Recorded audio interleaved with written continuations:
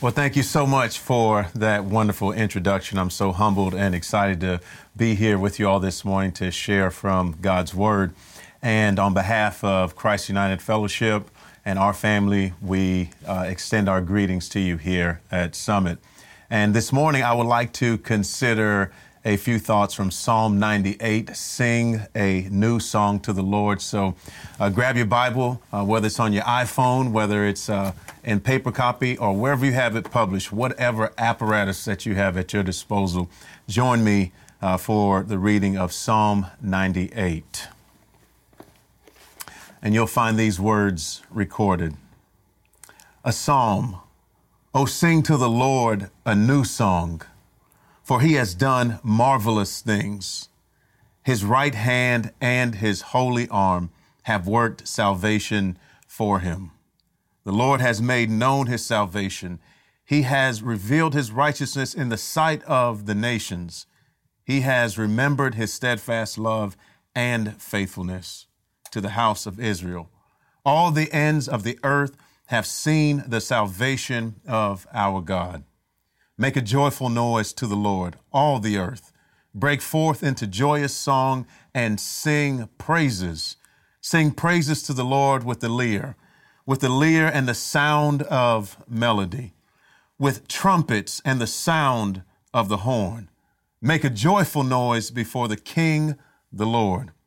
Let the sea roar and all that fills it, the world and all those who dwell in it. Let the rivers clap their hands. Let the hills sing for joy together before the Lord, for he comes to judge the earth. He will judge the world with righteousness and the peoples with equity. May the Lord add a blessing to the reading and hearing of his word. Would you pray with me? Our God and our Father, we thank you for your word.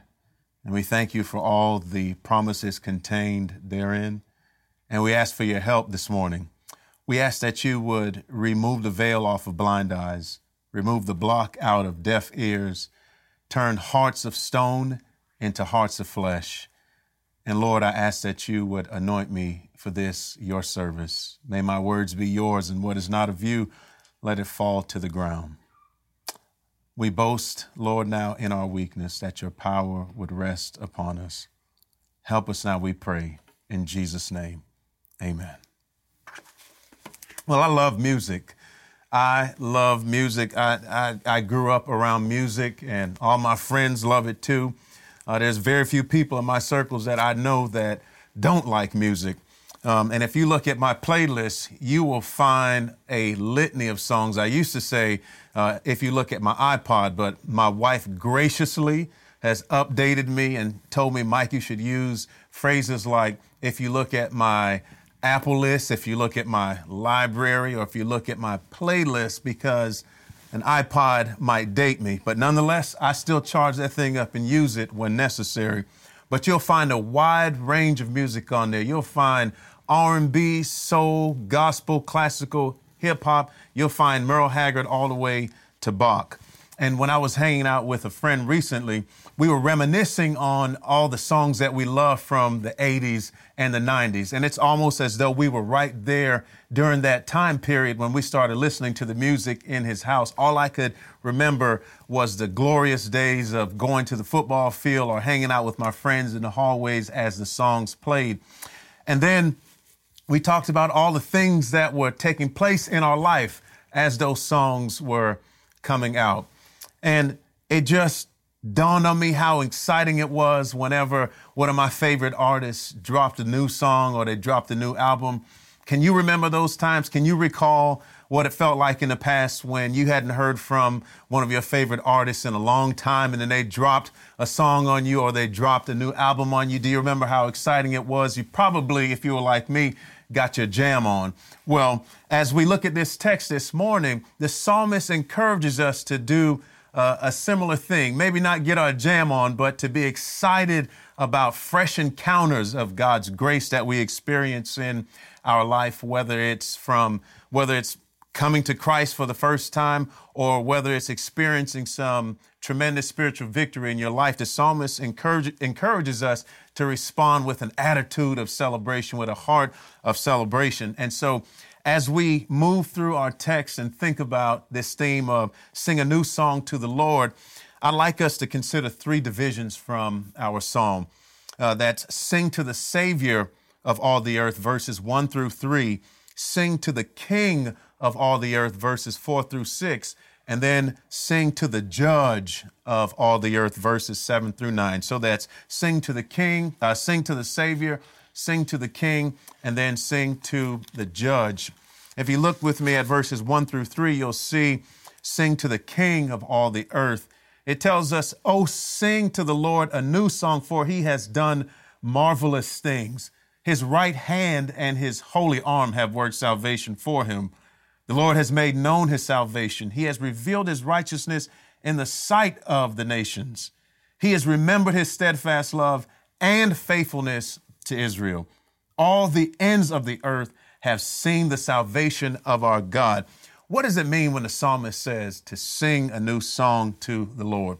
What we have here is an expression of praise, an expression of excitement, an expression of gladness and gratitude for a fresh experience or a fresh encounter with the grace of God that promotes the welfare of his people. And this is characteristic of God's people. If you remember in Exodus, the cry of Israel, God's people reached the heavens, and the Lord raised up a deliverer in Moses, and he put his power on display before Moses and all his court. And then God delivered his people from Egyptian captivity by systematically destroying all their gods and then bringing them through the Red Sea and drowning the enemy of Egypt. And on the other side of the Red Sea, we see something that's characteristic of God's people. They break out in song. They break out in praise. They break out in celebration for the deliverance that they had just experienced from God Almighty. Not only do we see that there early with the Israelites, but we see it later on in Isaiah, where he tells us in chapter 42, post-Babylonian captivity, sing to the Lord a new song, his praise from the end of the earth.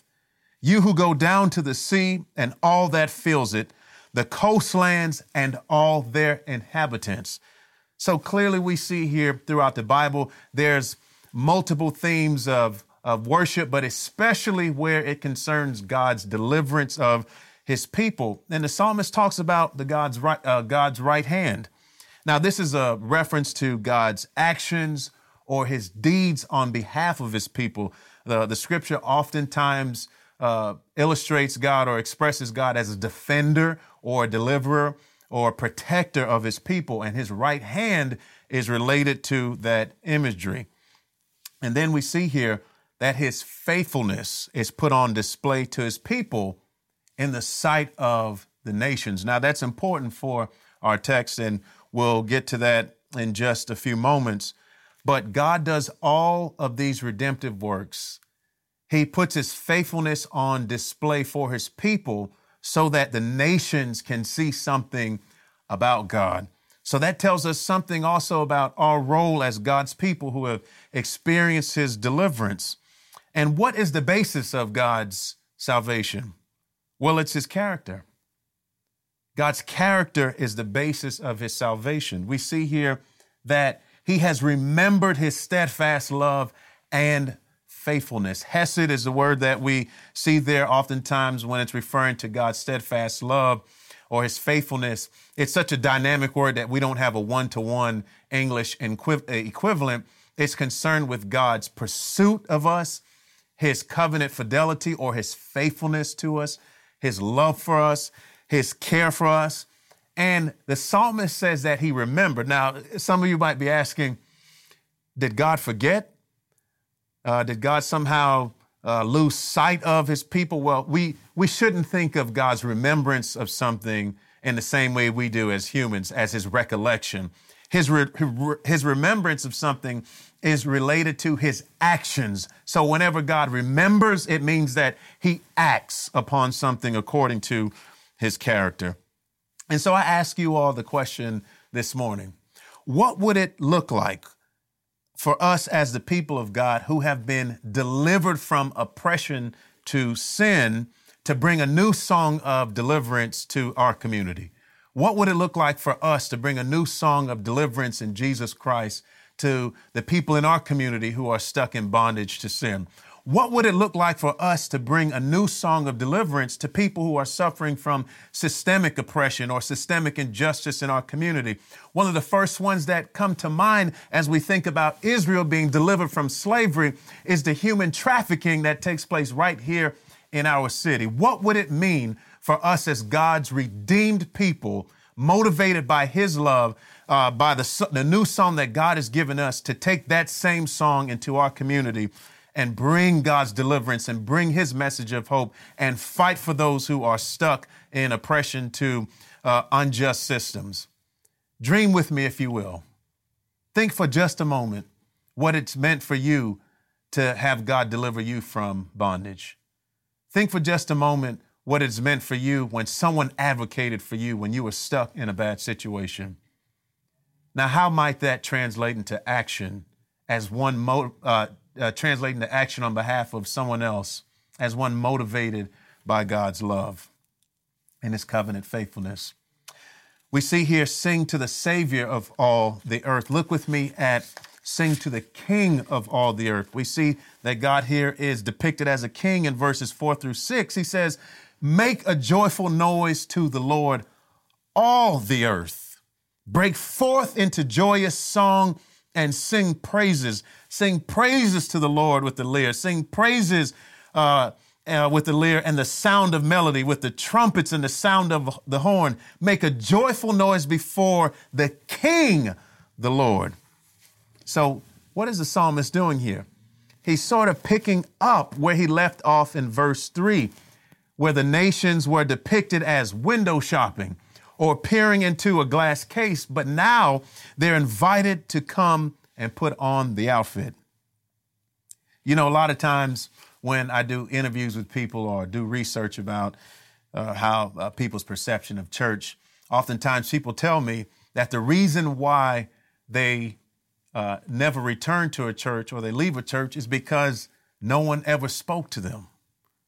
No one ever said hello. And so what we have here is an encouragement by God's redemptive activity, by God's love for the nations, to actually have a heart of hospitality towards people when they come into our presence. Not just people who are like us, not just people who look like the person we see in the mirror every day, but people who are different than us. What the psalmist gives us here is a clear picture of God's love and redemption towards Israel so that the nations could see something about their God. So what would that mean for us to have that same mindset of hospitality to people who walk through the doors of our church? I would that no one ever walks in and says that no one spoke to me, because that's so inconsistent with the way that God deals with us. He says that all the earth will praise the Lord. And so what does that mean? This here, again, it's a clear picture of just how far-reaching God's salvation is. Israel was his chosen group, the church underage, if you will. He set his mark on them in a special way, but they had a calling to put his love on display, to extend his love to the nation so that people would understand that he is the living and true God. And this harkens back to the Abrahamic covenant in Genesis chapter 12, where the Lord calls Abraham out of a pagan nation, saves him, and says, I am going to bless you. And those who bless you, I will bless. And those who curse you, I will curse. And then he tells Abraham, in you, all the families of the earth will be blessed. So from the very beginning, we see that God had a very, very big, broad base of people in mind. All the families of the earth, all kinds of people. Doesn't matter what their nationality is, doesn't matter what their culture is, doesn't matter what their gender is, doesn't matter how much money they have or how little money they have. God is after all kinds of people, and that's what he was up to from the very beginning. And we see that Israel had a great calling to make the Lord's name great among the nations. In fact, this was woven into their worship life. If you think to Psalm 87, glorious things are spoken of thee, O Zion, which was the psalm that inspired the hymn by John Newton. If you go to Psalm 87 in verse 4, you see that all sorts of nations are mentioned in God's registry. Nations like Rahab, Babylon, Philistia, Tyre, and Cush. Now, why is this significant?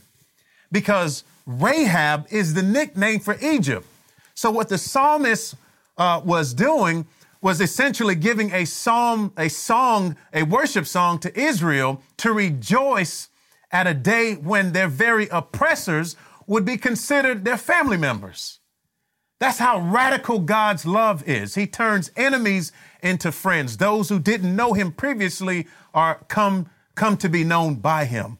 So this is important, and Israel rehearsed this over and over again in their worship life. Babylon destroyed the temple, hijacked the best of Israel to serve in Nebuchadnezzar's court. But yet we see the psalmist singing of a day where even those who exiled God's people will be considered those a part of God's family. And then the Philistia. If we remember King David, over and over again, all throughout Israel's history, the Philistines were enemies of God's people. But yet we see their names will be recorded in the registry and be known as those who serve the true and living God. Tyre and Cush, places located in the Ethiopian region. What is the psalmist telling us? He is telling us that that God's love, that his salvation extends beyond the wall of ethnic Israel. What he's saying is that all kinds of people will be in the kingdom. You know, when I was growing up in Miami, we had all these shopping districts situated throughout the city. If you go downtown, uptown, in the city, we had flea markets. And one of the things we would do in the downtown district is grab something to eat. Maybe we would grab some café con leche, or we'd grab some sort of Spanish cuisine or Caribbean cuisine, and we'd walk up and down the streets.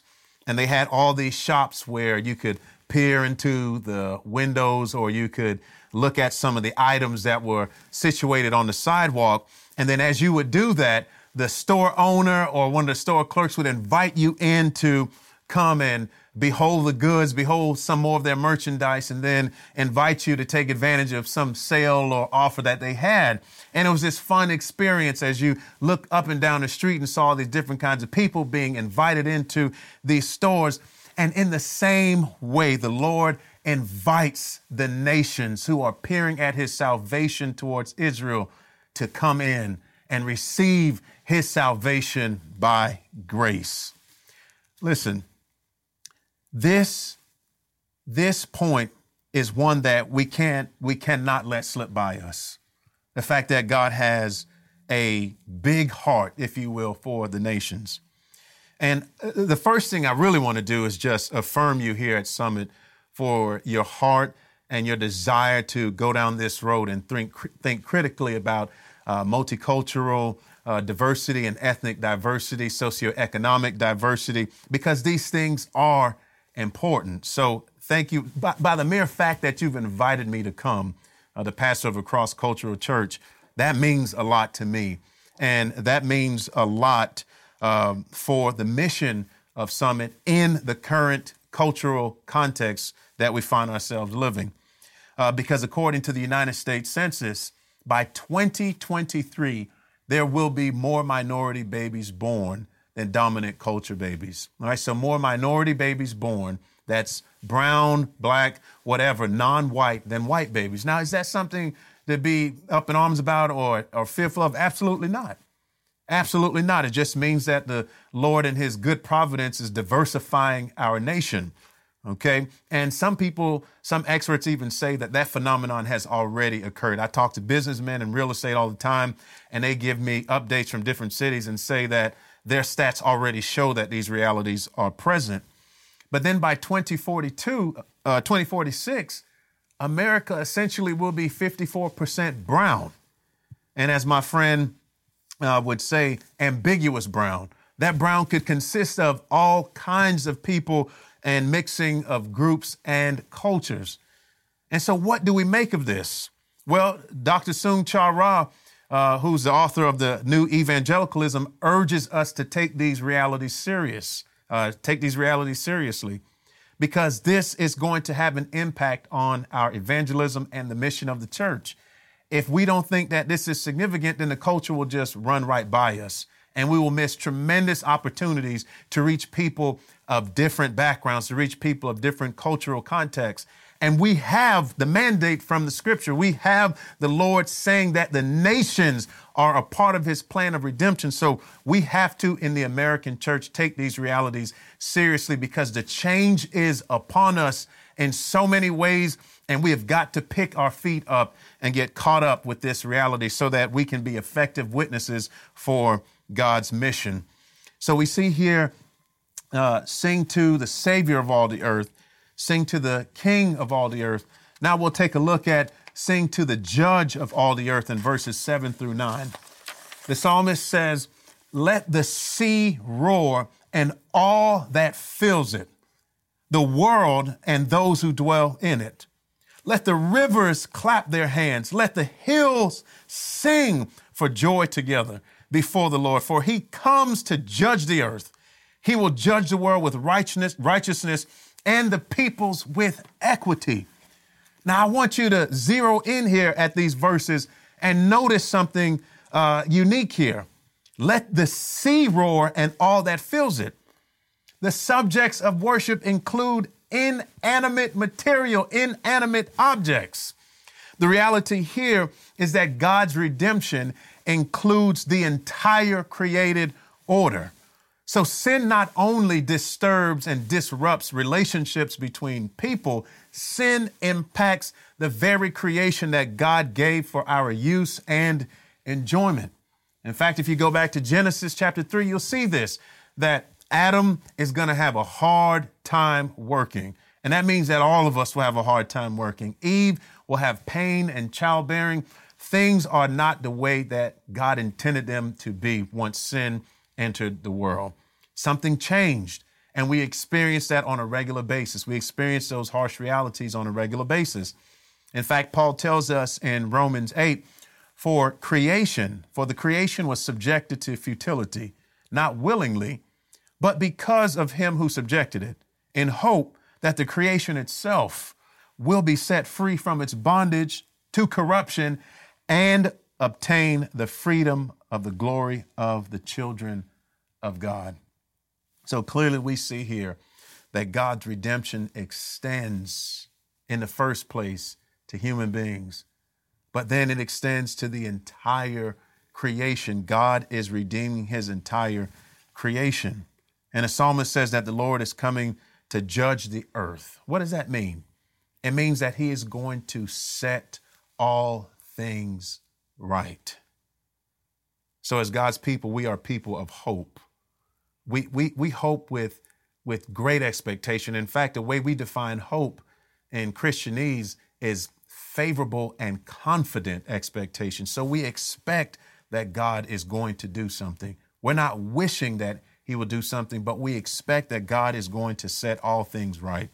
He's going to, when he returns, restore all relationships fully. So the division that exists between peoples, the animosity, the hostility will be eradicated. And the creation will be transformed and freed from the effects of sin when Jesus returns.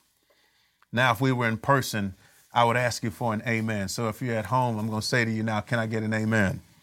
And so we see that even now, though, that when we live according to God's ways, it involves treating other human beings justly and being wise stewards of the creation.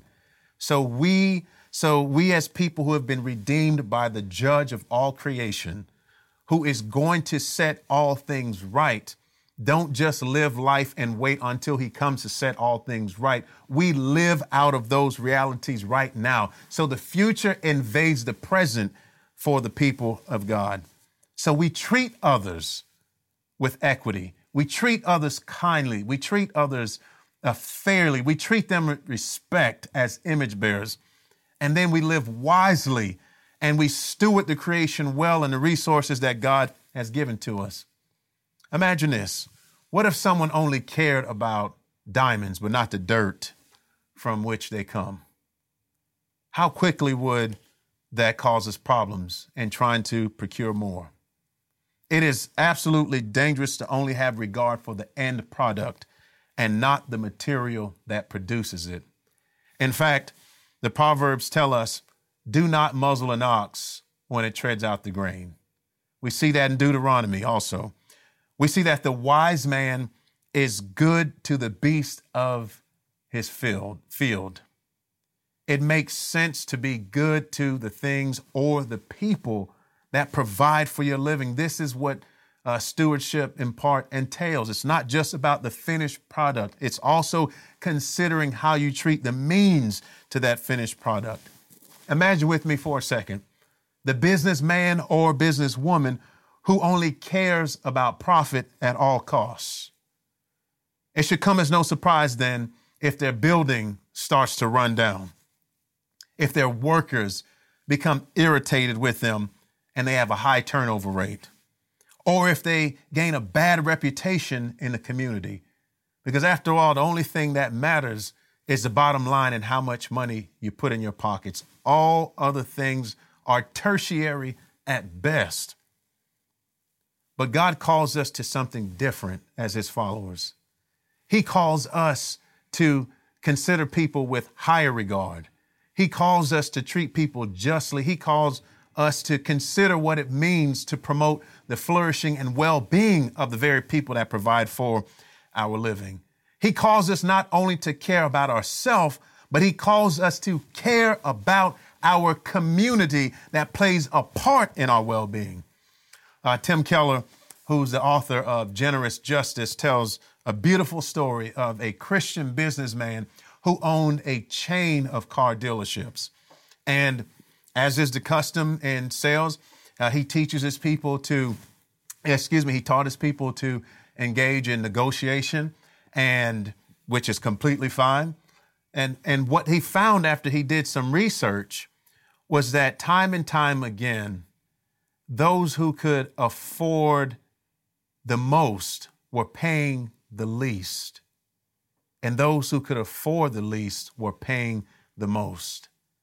The Christian businessman realized that his practices were exploitative, not intentionally, but unintentionally.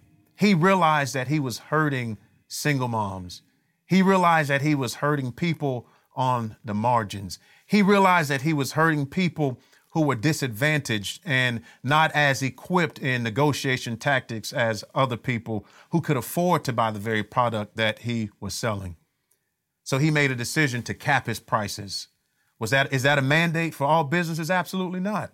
But that is very much consistent with the principle in Scripture to leave some for the least of these. Very much consistent with the gleaning laws in the Scripture, where we don't take every single thing off the field. We don't take every single ounce of profit out of something. We leave something for the next person to enjoy and have an opportunity to have a share in the community. So he fixed his prices. Again, this is not me declaring that all businesses need to engage in this practice, but here's an example of a businessman that realized that his negotiation practices, that his view, that his system was disadvantaging the very members of his community, and he acted justly on it to do something about it. So what would this mean for our city here in Orlando? Pre-COVID, our median wages ranked among the worst in the nation. And yet we have an incredibly high cost of living. So what would that mean, Christian businessman? What would that mean, Christian businesswoman, for you to steward all the resources that God has given you, whether it's relational capital, whether it's financial capital, whether it's your intellectual capital, whether it's your social influence? What would it mean for you to begin to have a meaningful impact on changing that statistic, What would it mean for you to evaluate in your very context? How am I contributing to this system that makes it even harder for people to flourish in my community? How might you get involved with thinking about how to change that number so that we can have an impact, positively speaking, on the median income of people in our city so that they can have a better opportunity to flourish? Again, just dream with me. Think of all the ways that you could be a blessing to your community with the resources that God has entrusted to you to have a meaningful impact right here in our city. I wonder if we would catch the vision for this, catch God's heart for living justly towards our neighbor, so that on the other side of this COVID pandemic, that we would see a beautiful change happen in our city where more human flourishing would be happening in the name of Jesus and unashamedly inspired by his love and his commitment to us. And I want to say that the one who follows God right now is called to live this life. The one who follows God is called to live in such a way that not only do humans flourish, but the creation will flourish as well, being stewards of everything that we have. And beloved, let me say to you this morning that this is our song in Christ, because the Bible tells us that we have been delivered from the domain of darkness and into the kingdom of marvelous light. So we too have a song, an eternal song. We've been delivered from sin. Our records have been made new. We have been saved by the grace of God, and our destinies are fixed for eternity with the God who created all things except himself through a relationship with Jesus Christ. And so our song is a beautiful one, and it's our song right now every single day of our life. We see here also that Christ, by his redemptive work, reigns over all the nations. In fact, Jesus, when he rose from the grave, said that all authority in heaven and on earth has been given to me. Go therefore and make disciples, baptizing them in the name of the Father, the Son, and the Holy Spirit, teaching them to obey all that I have commanded. And I am with you always, even till the end of the age. The Bible tells us that Christ will come again to establish his consummate kingdom of righteousness right here on earth. And no longer will anything be accursed. Relationships will be restored. The effects of sin will be fully gone. There won't be a flawed system in the new creation. And John tells us in Revelation that we will sing a new song. We will sing a new song for all eternity.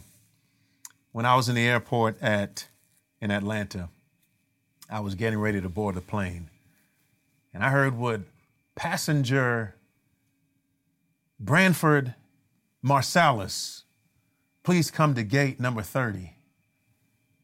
And I looked to my left, and I looked to my right, and I looked to one of the patrons that were about to get on the plane. I said, "Do you know who that is?" We were at gate 15. She was like, "No." I said, he's a famous jazz musician. We're at gate 15. He's at 30. Man, we're not too far away. And I was just thinking, man, I was like, I love jazz. I was thinking, so close, but so far away. And we know that God is near, but sometimes life makes him seem so far away. Well, friends, can I tell you this morning, when Jesus returns, the gap will be closed. The gap will be eradicated. And we will sing the song of praise in the consummate presence of our Lord and Savior, Jesus Christ, for all eternity. Would you pray with me? Our gracious God and Father, we ask for your help. We ask that you would move in our hearts to live justly, to bring your love to the communities in which we find ourselves, that we might make your name great in all the world, and that by your redeeming grace, you would bring more people into the fold and grant them a new song for all eternity. Seal this word to our hearts, we pray in Jesus' name. Amen.